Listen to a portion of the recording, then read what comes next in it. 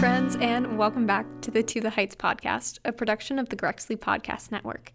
My name is Olivia Colombo, and I am a young Catholic changemaker sharing stories of people who are reaching to the heights in terms of social justice and making sustainable change in the world. This season, we're calling it Hope in Humanity, and we're focusing on people and organizations, secular or religious, that are social justice oriented and have creative solutions to the many problems that our world is facing. Today's guest is no exception. My name is Joan Bailey, and I am the director at Friends of the Unborn, which is a beautiful maternity home for young women who have found themselves in an unplanned pregnancy. Joan Bailey is the director of Friends of the Unborn, which is located in the heart of Quincy. I was introduced to Joan by Mother Olga of the Daughters of Mary of Nazareth, who was one of the podcast guests way back in season 1. Joan tells us the story of Friends. Well, the story is really a beautiful one. In 1984, Marilyn Burney, who's the founder of Friends of the Unborn, she had heard the plight of young women that were being pretty much forced into an abortion because they were either getting kicked out of the family, the families were kicking them out, boyfriends were forcing them into it. They really had no choice, and everybody was jumping on the bandwagon of women's choice and healthcare. And back in 1984, if you were caught in an unplanned pregnancy, there really wasn't a choice given. And Marilyn was just heartbroken, so she contacted the pro-life office in the Archdiocese of Boston and said, "What can I do to help? This is atrocious." And they said, "Would you consider being a shepherding home?" And she had to step back and say, "Okay, let me talk this over with my daughters." She had two teenage daughters. It was 1984. She was a single mom, and they didn't have a whole lot of extra room to spare. So she just kind of thought it over, and the girls, her daughters, immediately said, "Mom, if you think this is a good idea, sure. So we'll open up our home." So Marilyn truly just opened up her home, her heart, and her love to one young girl who she said, all right, she called back the Archdiocese and said, "Sure, we'll do it." And they sent a young lady to her home. And she just, from that point, when she opened her home to a pregnant girl, and I remember Marilyn saying she was scared to death because the girl had like purple and green stripes in her hair, mixed match shorts, a couple of piercings here and there. And she was like, "What have I gotten myself into?" Butting in here, no hate on those with colorful hair. I, myself, Olivia, have had green and blue hair, though it was not a great look. I am sure that this girl, on the contrary, was rocking it. A theme in this story is listening to God's small and slow movements, on which Joan elaborates. But she kept saying, and I always found this so amazing, she goes, "I just kept following the promptings of the Lord." And I thought, I don't know if the Lord would be prompting me to take in total homeless people into my home. Yeah. But she just did. She took in one girl, and within 6 months, there were 5 other women living with her. So it just fell into place. And she kept trusting. She always said, "I trusted in the Lord. If he wanted me to do this, he would provide." And he did. He provided the right people who came along and said, "If you're going to do this, you have to do it right. Let's make this a nonprofit. We'll help you get set up." As a matter of fact, it was Marianne Lutine's husband. Marianne Lutine's in the office of the pro-life office of the Archdiocese. And her husband, pro bono, help her do the paperwork to get it set up as a nonprofit. Again, the Lord would provide. Yeah. And Marilyn she didn't go out with a business plan. She didn't do fundraisers and say, "Okay, this is what I'm thinking. I kind of want to just open up a home for pregnant girls. I'll be able to help them. I know this will be a good idea." She just opened her heart and her home and her love and just said, "God will provide." Talk about a leap of faith. Yeah. And for over 35 years, he truly has provided. When she moved beyond her home, places opened up. Somebody was willing to rent at a very affordable rate for her to have a bigger space. And then as time goes on, she had more and more women, like 18, 20 women. And back in 1998, 99,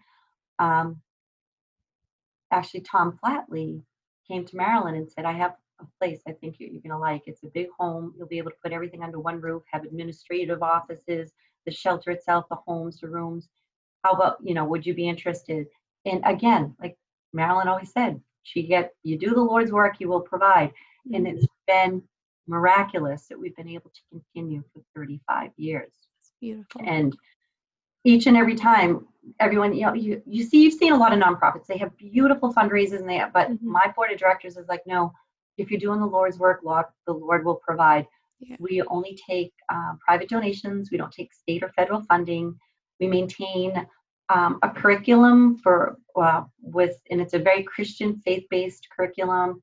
We always talk freely about the love of Jesus, his saving power, the importance of turning your life over for the Lord, but we also supplement all the classes of nutrition education, infant care, parenting. We also, right now we're doing most of them on Zoom and virtual and remote learning, which is a little bit complicated. Yeah. And hopefully in the near future, we'll have regular volunteers and staff and everybody coming back into the building. The community is amazing. We have so many of the communities, Quincy Family Resource, Quincy Community Action Program, Boston Healthcare for the Homeless, Blue Hills Family Imperative that support our home, and they offer so many resources to our young women. They're able to come into the house. They offer all kinds of classes, parenting mentor, one-on-one support. And right now we're struggling during the COVID virus and keeping social distancing, masks and everything. But again, God provides. We're able to continue with the support we need, mostly remotely, and continuing to offer services to our women. And it's been pretty amazing that we're able to continue to do this. Places are closing up shop and they're having problems because they're not able to maintain the funding. And we have been surviving somehow. That's beautiful. As for how Joan got involved, it's a pretty impressive story of someone seeing a fit, a need, something that felt right, and just jumping for it with confidence that I admire.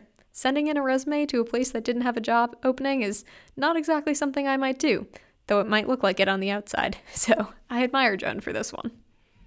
I saw a fundraiser for Friends of the Unborn. It was back in 2010. 2010. I saw a fundraiser and I went, Friends of the Unborn, I'd never heard of it. Mm-hmm. And I read about it and my heart just filled with compassion. And I said, I have to get a job there. I don't care if I clean the toilets. I need to get a job there. Yeah. So out of the blue, I just wrote a cover letter, a resume, and just sent it off. I didn't even look to see if there were job openings or anything like that. And you as a college student, you understand that when you do cover letters, you have to be very professional. And I went off track a little. I sat down at my computer. I'm like, God, you got to help me with this. I want this, the longings of my heart, set this up. And I just wrote this cover letter and I started writing it very professionally, giving all my bullet points of the important managerial skills I have, my education and small business administration and that type of thing. But I stopped and I went, that's not what's in my heart. So can I just read you a little excerpt? Go for it. Yeah. So I wrote a cover letter. It was totally unprofessional because it just gave my own personal story. And I even said that, although it may seem unprofessional to include personal information in a cover letter, I felt compelled to share my story.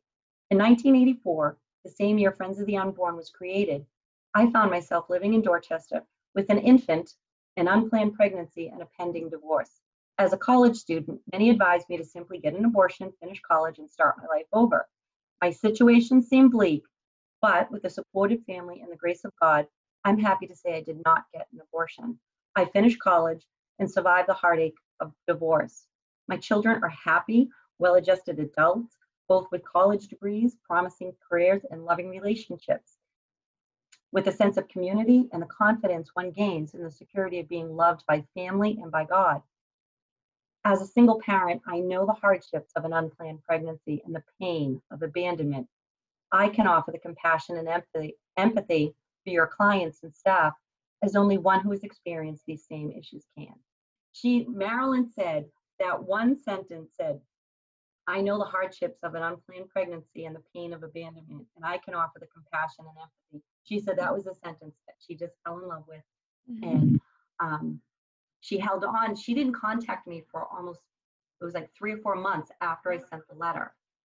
And then she asked me to come in for an interview and meet with the board. And I came in for an interview, met with the board. They said I look like a nun, which is kind of funny. And I knew some of the board members.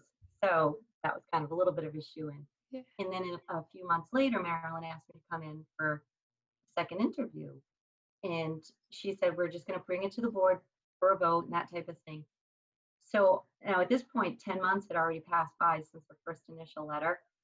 So I just said, oh, well, if it's meant to be, it's meant to be.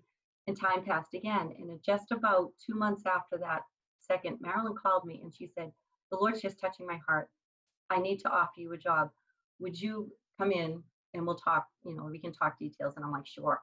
I pretty much thought it would just be administrative, doing something, like an administrative assistant or, a house monitor or something like that. And I came in and she said, I'm thinking of retiring. I want you to take my place as executive director.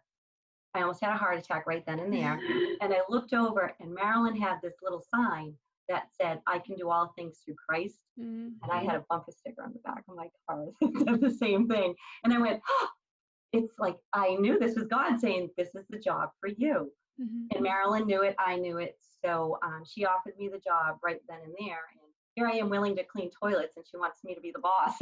But we spent 6 months together. Marilyn stayed on for 6 months to make sure I knew everything there was to know about Friends of the Unborn. And we worked together. She was just such a mentor. And it was an amazing opportunity for the two of us to work together so closely. That's so awesome. It was amazing. Yeah.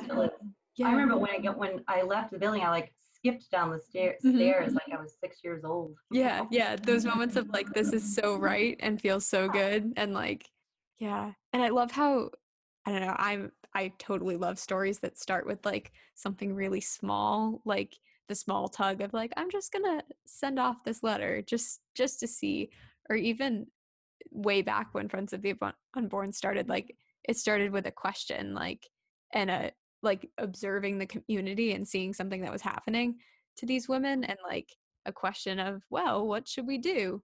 And then it just unfolds from there. Like it's beautiful. And people will think, oh, you're crazy because they say it was just a coincidence. I really believe God sets us up and the right people at the right time. And he does have a great plan. And it's pretty crazy. Sometimes I'm like, you included me in that plan, Lord? I was like, but it is amazing when Marilyn used to always say the promptings of the Lord, like just, she had a tug in her heart. And she had the courage to follow that, which is amazing. Yeah. I read a really good book over the summer with, there's a book study going on with the Abiding Together podcast. I don't know if you've ever listened to it, but it was the book In the School of the Holy Spirit by Father Jacques Philippe. And it was all about how like the Holy Spirit, like, yes, like we read about big saints who have had big Holy Spirit moments where like God like tells you exactly what to do very verbally. But in our day and age, it's, I don't know, we need to tune ourselves into the small whispers and the small promptings and like there's beauty in those little moments. Yeah. Those little moments. It's not the big earthquakes. It's not the pounding wind and the thunder. It's that small, still voice. And I think in this society, we get so busy and there's so much noise that sometimes we ignore that little voice. Mm-hmm. For sure. And I applaud Marilyn for having the courage to listen to the voice and work, and she acted on it. She truly acted on it. Yeah, and to continuously act on it, like to take that first leap and then like not get scared by when the first girl came in with blue hair, like just to keep going. Yeah. She's like, okay, God. You got me here. So true. Yeah. So true. And it continues on the same way till, to this day. We still act on those little promptings. And it's really funny because people always ask about the success. And I really, truly believe it's because we have daily prayer. We include prayer, Mass as part of the curriculum. We have Mass at least once a month with our residents. And we have a family dinner. And I think the importance of including daily prayer and making it part of the schedule and part of the curriculum is so important. And I think that's what sets us apart from a lot of the other homeless shelters and the state and federal funded programs. Mm-hmm. Ours is truly faith-based. We depend on the Holy Spirit for guidance all the time. Mm-hmm. And it makes a huge difference when we depend on daily prayer as opposed to, endowments and large sums of money. And still here 35 years later, miraculously. As for what life looks like, As for what life looks like around Friends of the Unborn, Joan gives us a look at how moms end up at the home, what resources are available for them while they're there, how long they can stay, and what their life looks like on a daily basis. Well, 35 years, we have a wonderful network established. We have trusted people in the community. I mentioned some of the community resources we have. Mm-hmm. Because we've been so well known for the past 35 years, we have social workers, nurses, doctors, midwives. There's a number of clinics and doctors' offices that know of us, and also the DTA, which is the Department of Transitional Assistance. They know of us, and a lot of times, if they're not able to help their clients, their patients, they refer them to us. So we have an incredible word of mouth network that has been established over the years. And that's been built again. When you say follow the promptings of the Lord, the little nudges of the heart, that's like when a doctor is sitting there going, and a young girl's crying in front of her, she's been touched and say, like, you can call them, they're a great place. So it's pretty miraculous how the girls are led to us. We do always pray that God gives us his discernment to help those that we can help and lead the right people to us. So it does help keeping that in mind. But a lot of girls also look on the internet and they do a Google search and they look for maternity homes and shelters, and we're at the top of the list again. So they find us through the internet. They find us through word of mouth, through a very active networking community. And a couple of the girls do hear like some of their, I love it because they have aunts or relatives, and some of their mothers or godmothers will turn around and say, oh, I know this great place. And they send them to Friends of the Unborn. Yeah. And once they're here, they're allowed to stay here until the babies are a year old. So they're usually here at least 14, 15 months, which is a great opportunity for them to get settled, for them to be grounded, and to find that strength and courage and confidence in themselves to make it forward, to go forward. So Yeah. What sort of opportunities do they have while they're there? I know you mentioned different classes. Um, I think the greatest thing, the opportunity is an opportunity for them just to find out who they are in the Lord, who they are in Christ, and to find out who they truly are. They're able to detach from usually these negative environments, or there's just too much chaos and confusion in the world and in their home environments and with relationships. They're able to come here and have that quiet, peaceful, restful, non-judgmental home, and it's truly a home where they can become grounded and find out who they are, what their goals are, where they're heading for life. That's one of the first questions, like, what is your goal in life? And a lot of the girls don't even know at that moment. So this is an opportunity for them to truly find out who they are yeah. and where they're going. So it's an opportunity for them to become settled in their lives, to overcome obstacles in the past. And um, it's amazing to see the women, because when they move in, they're so overwhelmed. They're usually crying. They just don't. They feel like um, they failed at everything, failed at life. They've screwed up everything. And for them to see them to grow and mature, it really is miraculous to see them to come into themselves through Christ. It's always and through the Holy Spirit, to see that miracle happening right before our eyes is such a great blessing. And then when they're finally strong enough with their little baby on their hip and they're getting ready to move on, we're the ones crying because Yeah. it's just such, I cannot explain in words the joy we experience as a staff just to be a small witness to this amazing transformation. Mm. It's just so humbling.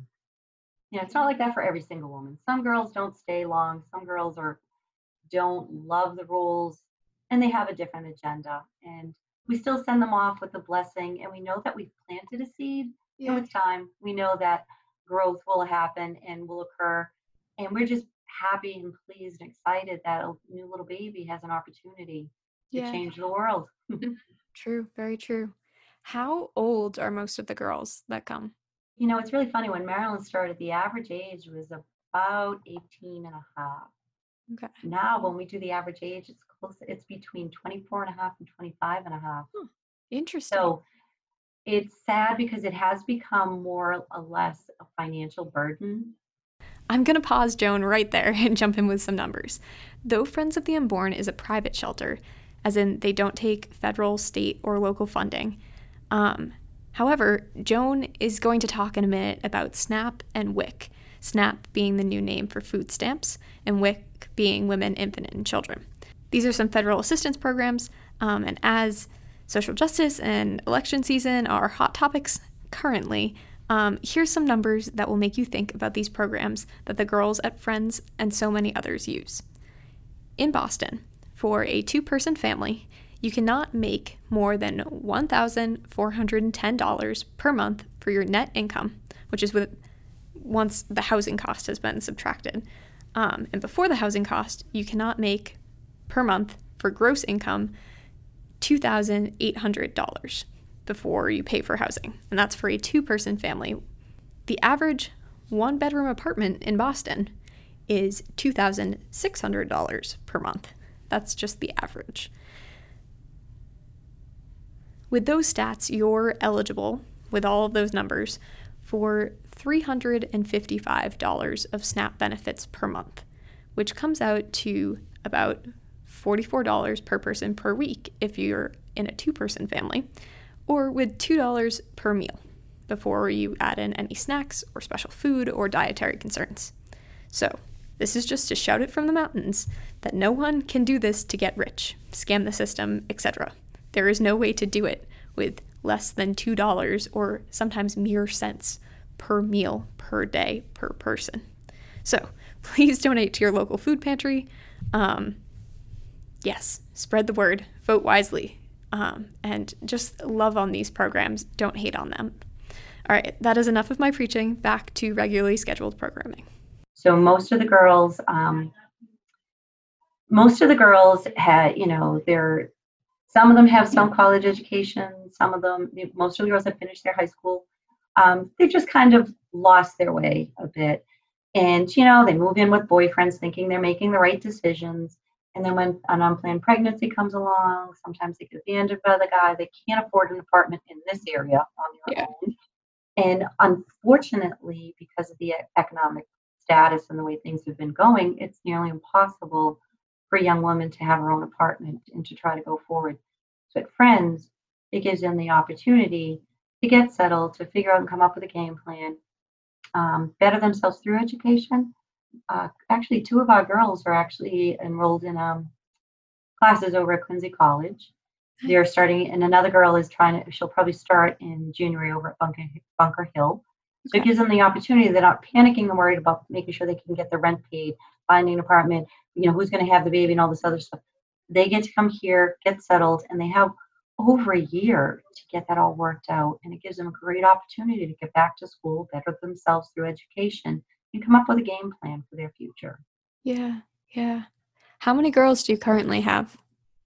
Right now, we normally have 12, and because of COVID, and from the guidance of our board of health here in Quincy, we've cut our numbers down to 7, so they can each have their own room. We currently only have 6.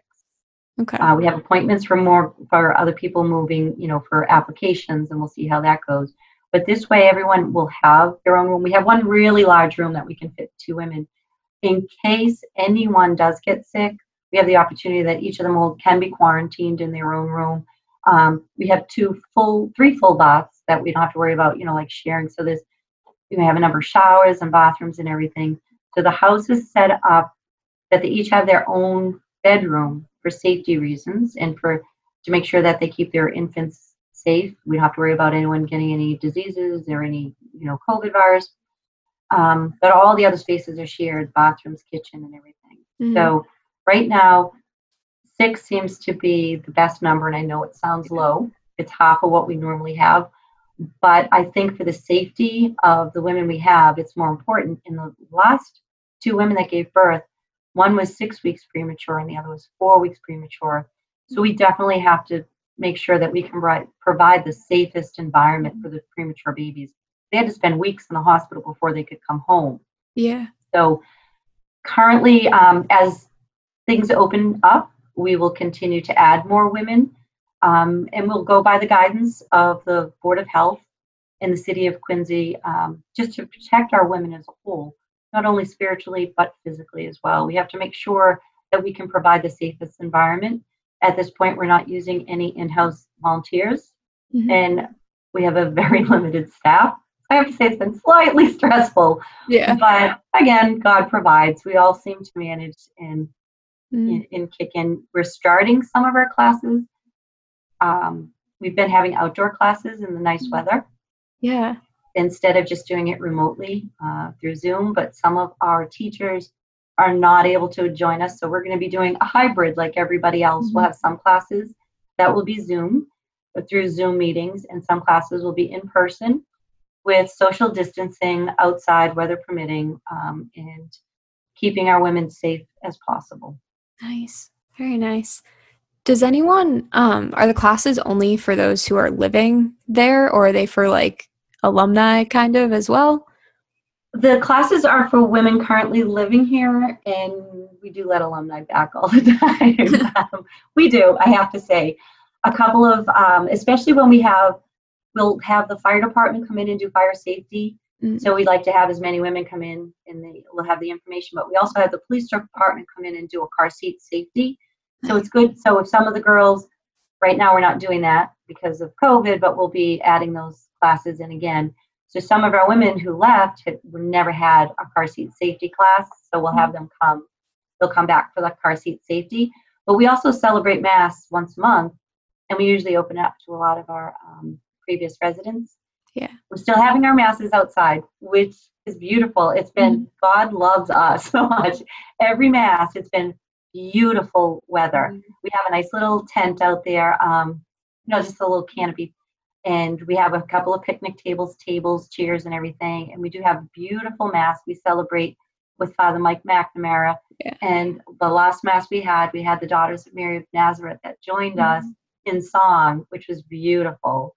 That's awesome. So, and our yard is plenty big enough that we can do this safely with social distancing. And we still try to keep our numbers down too. We're always counting heads to make sure that we don't break any rules. Even though we have the right to worship, we still want to make sure that we follow the guidelines. It's, a nasty disease out there, and we want to make sure we're keeping our women safe. Yeah, for sure.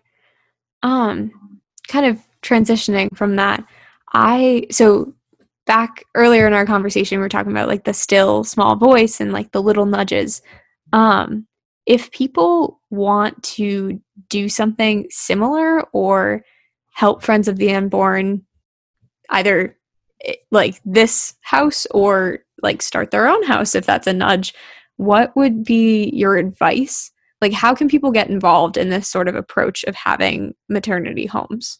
It's funny. I've already had a couple of people come in and meet with us to ask how we got started. And we've had, it's nudging a lot of people's hearts. There's what I always give, the most important thing is you take it to prayer.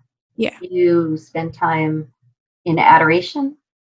If rosary is your thing, you just commit to rosary, novenas. You start with prayer just to make sure and clarify that you're really doing this for God's glory. You're not out there trying to, add a boy and one for yourself. Start with prayer, the most important thing. That's how Marilyn started, and that's how we've been blessed throughout these years. Moving forward, it is a good idea to see if there is a need in your area. That, of course, one city or town would be more likely, more beneficial than a different location. We are located within walking distance to the T. You can walk to the post office, City Hall, if you have to do the DTA office. You can walk to the Quincy Housing Authority. You can walk to the WIC, which is Women, Infant, and Children's Office.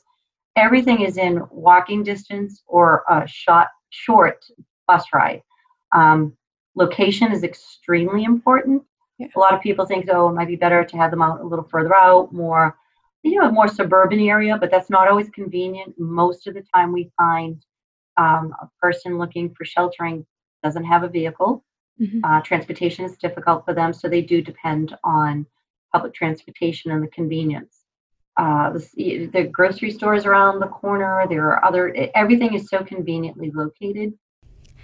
I'm jumping in again to say that this is so, so important. People who need a little extra support, or on the other end are people who are chronically homeless, they work hard to find the support that they need in a particular community.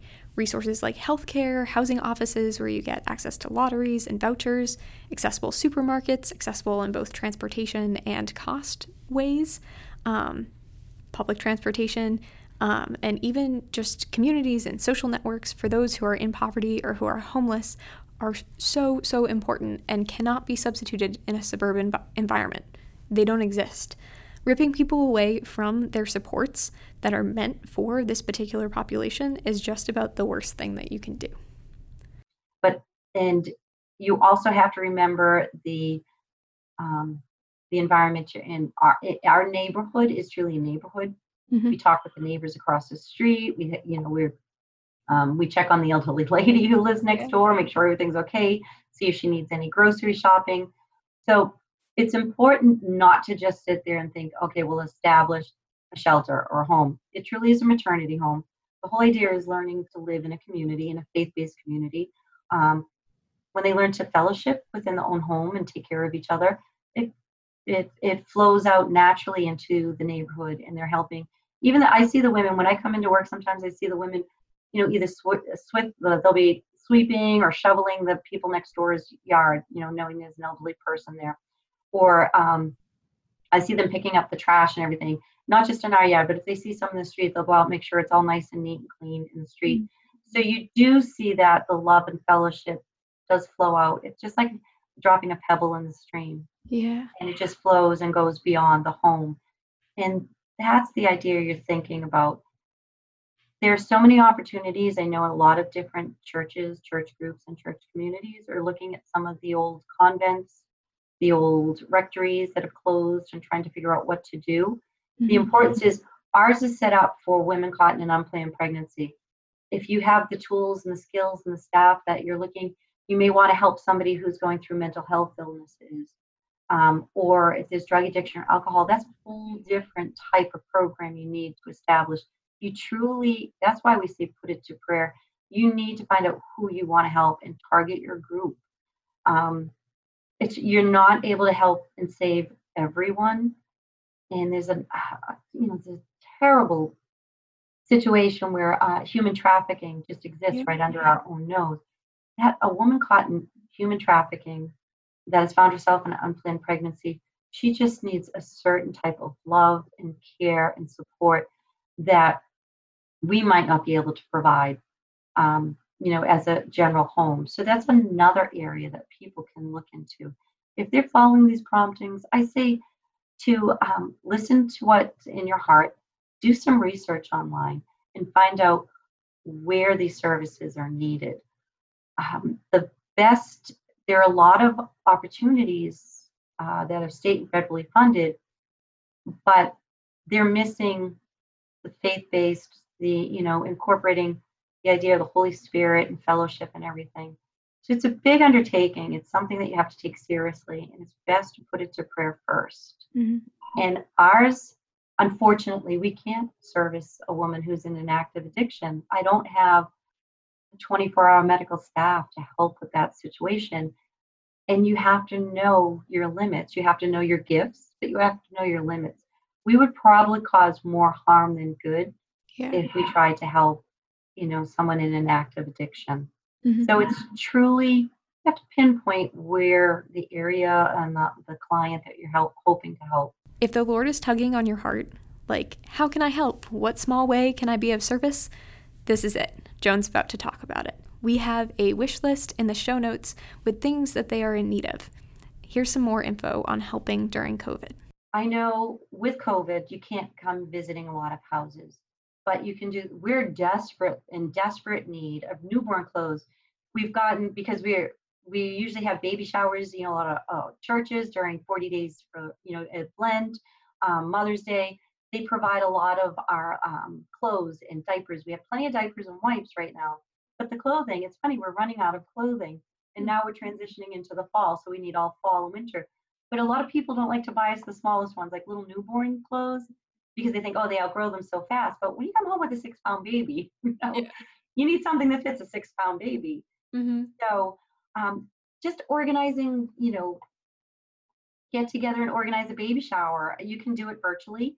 Mhm. We do have, I think we have a baby shower list in Target, and that for different items that we constantly need, we do update it frequently. Um, those are great ways of active ways of getting together and organizing little drives to help out. And there are a few other homes like Visitation House and Bethesda House. They're Mhm. in all need of clothing and diapers and wipes. And at this point in time, we were so grateful that people organized. We had toilet paper drives and paper towel drives. We were never so happy.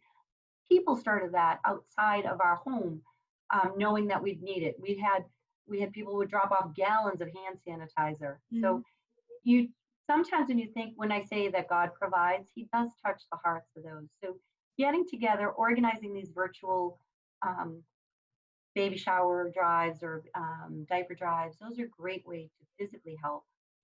A lot of people, it was really funny when people got that the stimulus check. Mhm. We got so many donations saying, "Oh, we got the stimulus check." We were so shocked. People that normally would donate $10 were donating 100. It was just amazing, and it brought us right through the fall without having to worry about financial burden. Or it was amazing that God truly provided. But Yeah. another thing that's important and is the opportunity to come together with friends and family and classmates in organizing, say, an online rosary, Rosary for Life, a virtual holy hour for life. Those are the most important things. We're in some very dark times. The culture is just so it's a culture of death, and it's just so sad that we see such a godless society. And we need the strength, the courage, and the commitment of those who are willing to pray every single day, whether you organize it as a 9-day novena, a rosary for life, some type of adoration. Those are so important in order to keep us going. We actually, our staff, once a month, we get together for half a day of day reflection with Father Mike. We leave the office, we have mass, we have Bible study. You have to refresh yourself Yeah. in fighting against, the darkness that's out there. You do have to step away, and prayer is so important. But I believe in the power of prayer from the whole community. If I don't have all of these other groups, if everybody just drops off diapers, that's great. But we need prayer Mhm. and the power of prayer in order, that's what we truly need to come together as community. It brings us together as we all one family in Christ. And it just is amazing that when we come together in prayer and you see just the benefits from it, it's amazing. Yeah. Yeah, that's so true. And I don't know, I love the idea of having like a mini retreat like very frequently Yeah, to step away. That's definitely necessary in ministry and all types of ministry for sure. absolutely. Yes, Yeah. it truly is. And it is an opportunity for us. We need to be refreshed. We need to refresh our souls. We need to refresh our spirits. We need to refresh our minds. And sometimes, and you read in the scripture all the time, Jesus always went off by himself to pray. He always went to the mountaintop. He just went off by himself, and it was so important in order for him to be strong and to go through doing God's will. You need to have that backing. And right now people are too busy. They don't have time for prayer. They don't have time, and there's just so much going on. But that's the only thing that's really going to make a big difference in the world. Mm, so true. I have two kind of connected questions that I've been asking all people in sort of like social justice ministry, as ministry can drain you a little bit. A Um, little. a little sometimes. What is your favorite way to pray? And then what is your favorite non-religious hobby that helps you de-stress? Well, that's really funny because those are the same, one and the same. My non-religious hobby is I run. Um, Okay. I commit to running 3 days a week. I always say, oh, I do 3 days a week for the Holy Trinity. So symbolically, I run 3 days a week because I Mhm. know that it takes God the Father, God the Son, God the Mhm. Holy Spirit to get I love everything that. done. And when I run, I either do a Divine Mercy Chaplet or a rosary. And each time my foot hits the ground, it's a prayer. I always say it's I am praying for somebody who's truly suffering, not this self-inflicted suffering of me running. Mm-hmm. So by combining, I'm outside, I get the fresh air, I get to see the glory of God's creation. And I absolutely love being outside. I'm not a gym person. I Yeah. know the importance of staying physically fit. If God wants me to do his work, you have to honor this temple that he has provided. You have to eat right, you have to sleep, you have to stay physically fit. And I do that through running. Mm-hmm. And so that's my non-religious thing, and it's an escape. I run away from all my problems. I always say, what am I running from? Far, you know, and Mm-hmm. I commit to doing the running, like I said, 3 days a week. I'm a wimp. I don't like to run in bad weather, so I always time my running when the weather will Mm-hmm. cooperate. So I'll be running in the morning, the middle of the afternoon, in the evening, Yeah. whenever it's not raining or snowing. Yep.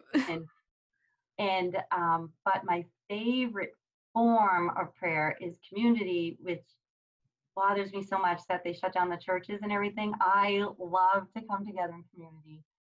I just always love that. Charismatic prayer group has been amazing. Mm-hmm. I'm one that loves the music, Yeah. that loves praising. I was a cheerleader for like 8 years, going through middle school, elementary school, middle school, and high school. So I love to raise my voice. I love to raise my hands. I jump up in joy, and Mm-hmm. it's funny. I feel like I'm still cheering for God, Yeah. my praise and glory. So I do love praying in community, and it's been so difficult for me. I know the virtual prayers and the rosary are great on Zoom meetings, but I didn't love them. Yeah. The first day the church I was always going down to St. John the Baptist. They were open for adoration, Mm-hmm. limited to 10 people, total silence. So I would do that as often as I could throughout the whole thing. But when they actually opened up for Mass, I cried. I'll cry again. I'm like, we're in Mass. Yeah. It was so funny. Tears of joy, total tears of joy. Yeah. I love community. I love fellowship. And I love coming together in that form of prayer. Mm-hmm. So, but combining the two with running has been, it's a great way to stay in shape. And it's a great way. And it's funny when you say the still small voices, sometimes I go out like, I'm going to pray for the president. I'm going to pray for the Republicans, the Democrats. I'll have it in my heart to pray for government. But sometimes when I go out, somebody's name will just pop in my head, and I'll just dedicate a whole rosary. I don't know why you want me to pray for them, Lord, but you know better than I do. Yeah. Your ways are higher than my ways, as we just heard. So I try to listen to the promptings of the Lord. And then sometimes I go out there totally depleted, overwhelmed, exhausted. I'm like, God, I'm just going to go through a Divine Mercy Chaplet, and you got to help me through this day. And so sometimes it can be selfish, and I'm praying for myself, but for the most part, you listen to the promptings of the Lord, and it is so refreshing. And it's so beautiful knowing that you did that little bit of sacrifice of time. I don't run for hours. I'm saying 30 minutes, You're out there for 30 minutes. You sacrificed your time, and you've given up, because you get little cramps and a little aches and pains, but that little pain you offer up for someone else, and it makes your run so much more meaningful. Mm-hmm. So Yeah, I love that. and then I also, during the whole COVID thing, I was totally binge watching Mass, and it was awesome. I was comparing homily against homily, which priest said it best. It was like Battle of the Homilies. I love that so much. Who won? Well, you know what? Bishop Barron kept winning. But every now and then, I just loved listening to Bishop Barron. Every now and then, Father Matt Williams, he just did, hands down, just took over. It was great. Yeah. But I do have to say, for the most part, Bishop Barron did kind of take it up to a whole new level. But Father Matt was a very close second. That's a pretty powerful duo right there. That I know. Yeah. And everybody's like binge watching all these ridiculous shows. I'm sitting there in Mass. Yeah. How many homilies can I watch in a day? Yeah. And it's great. I actually listen to Masses in Polish. I don't even speak Polish. In Italian. Oh, I was listening to Italian Masses. In Australian. In Australia, you know what they did? They had the priest in the church. Yeah. They had the lector in his own home. And they had the singer in his own home. So they had like the 3 meetings in a Zoom meeting. It was really cool. That is very They shut down everything. Yeah. So that's how they did their services in Australia. Yeah. Huh. Interesting. All right, so we have to wrap up in a second, but is Okay. there any other like parting advice that you would like to leave listeners with, keeping in mind that our audience is like young adults, college students, that sort of thing? You have to remember that everything you have is a gift, the Mm, gift of life. If you do have a pregnancy, it's a gift from God. That child is not yours. That child is God's child. And you were gifted with the privilege and the opportunity to be that child's parent. Everything you have is a gift. Your college education, your new career, stepping out into a job, everything that you get is truly gift. mm, And once we realize that it wasn't my accomplishments that got me there, it was really the grace and gift of God, and the gratitude kicks in, then society is so much more beautiful. I like to say that here at Friends of the Unborn, we're teaching our residents and our women, we've learned so much from them as well, that they truly are a gift to us and their babies are a gift to them. And once they learn the beauty of that present from God and being just knowing that everything given to us is pure gift and pure grace, that has given us the opportunity to change the world. And I always laugh and joke and say, we are changing the world here, but we just do it one diaper at a time. mhm. I love that. That's so good. So Yeah. just take everything as a gift. And Mm, once you do, that gratitude opens your heart to so much more. And like I said, we can change the world. We think we're one small person. You know, even Mother Teresa, she's always saying, you know, you don't have to do great things, just small things with great love. mhm. And that's truly what we do here. Every decision we make, everything's done with great love. Yeah. Yeah. That's awesome. So good. Well, it's so good to hear from you and so good to talk to you. It has been an honor and a privilege speaking with you.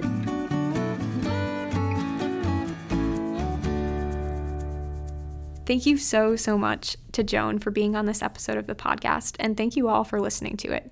We are back on our Monday morning schedule, so be sure to subscribe wherever you listen to podcasts to listen in next Monday. As always, you can find this podcast and all of the other Grexley podcasts on grexley.com, as well as our merch and Patreon on there as well if you feel called to support this media endeavor. If you have a guest recommendation, send it our way at grexley.com/totheheights in the contact form or email us directly at totheheights.podcast@gmail.com.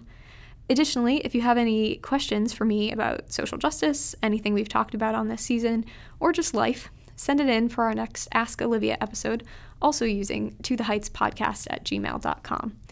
Your weekly challenge this week, getting back to those, is to send this podcast to a friend, pro-life or bonus points if they're pro-choice, to tell them about this super cool organization that is helping women who find themselves in unplanned pregnancies choose life on their own and need a home. Remember, pro-choice is not just pro-abortion. I feel like both sides forget that a lot. Pro-choice, in theory, should also be uplifting these life-giving organizations like Friends of the Unborn, as well as definitely pro-life people should be absolutely supporting and giving their all to these organizations.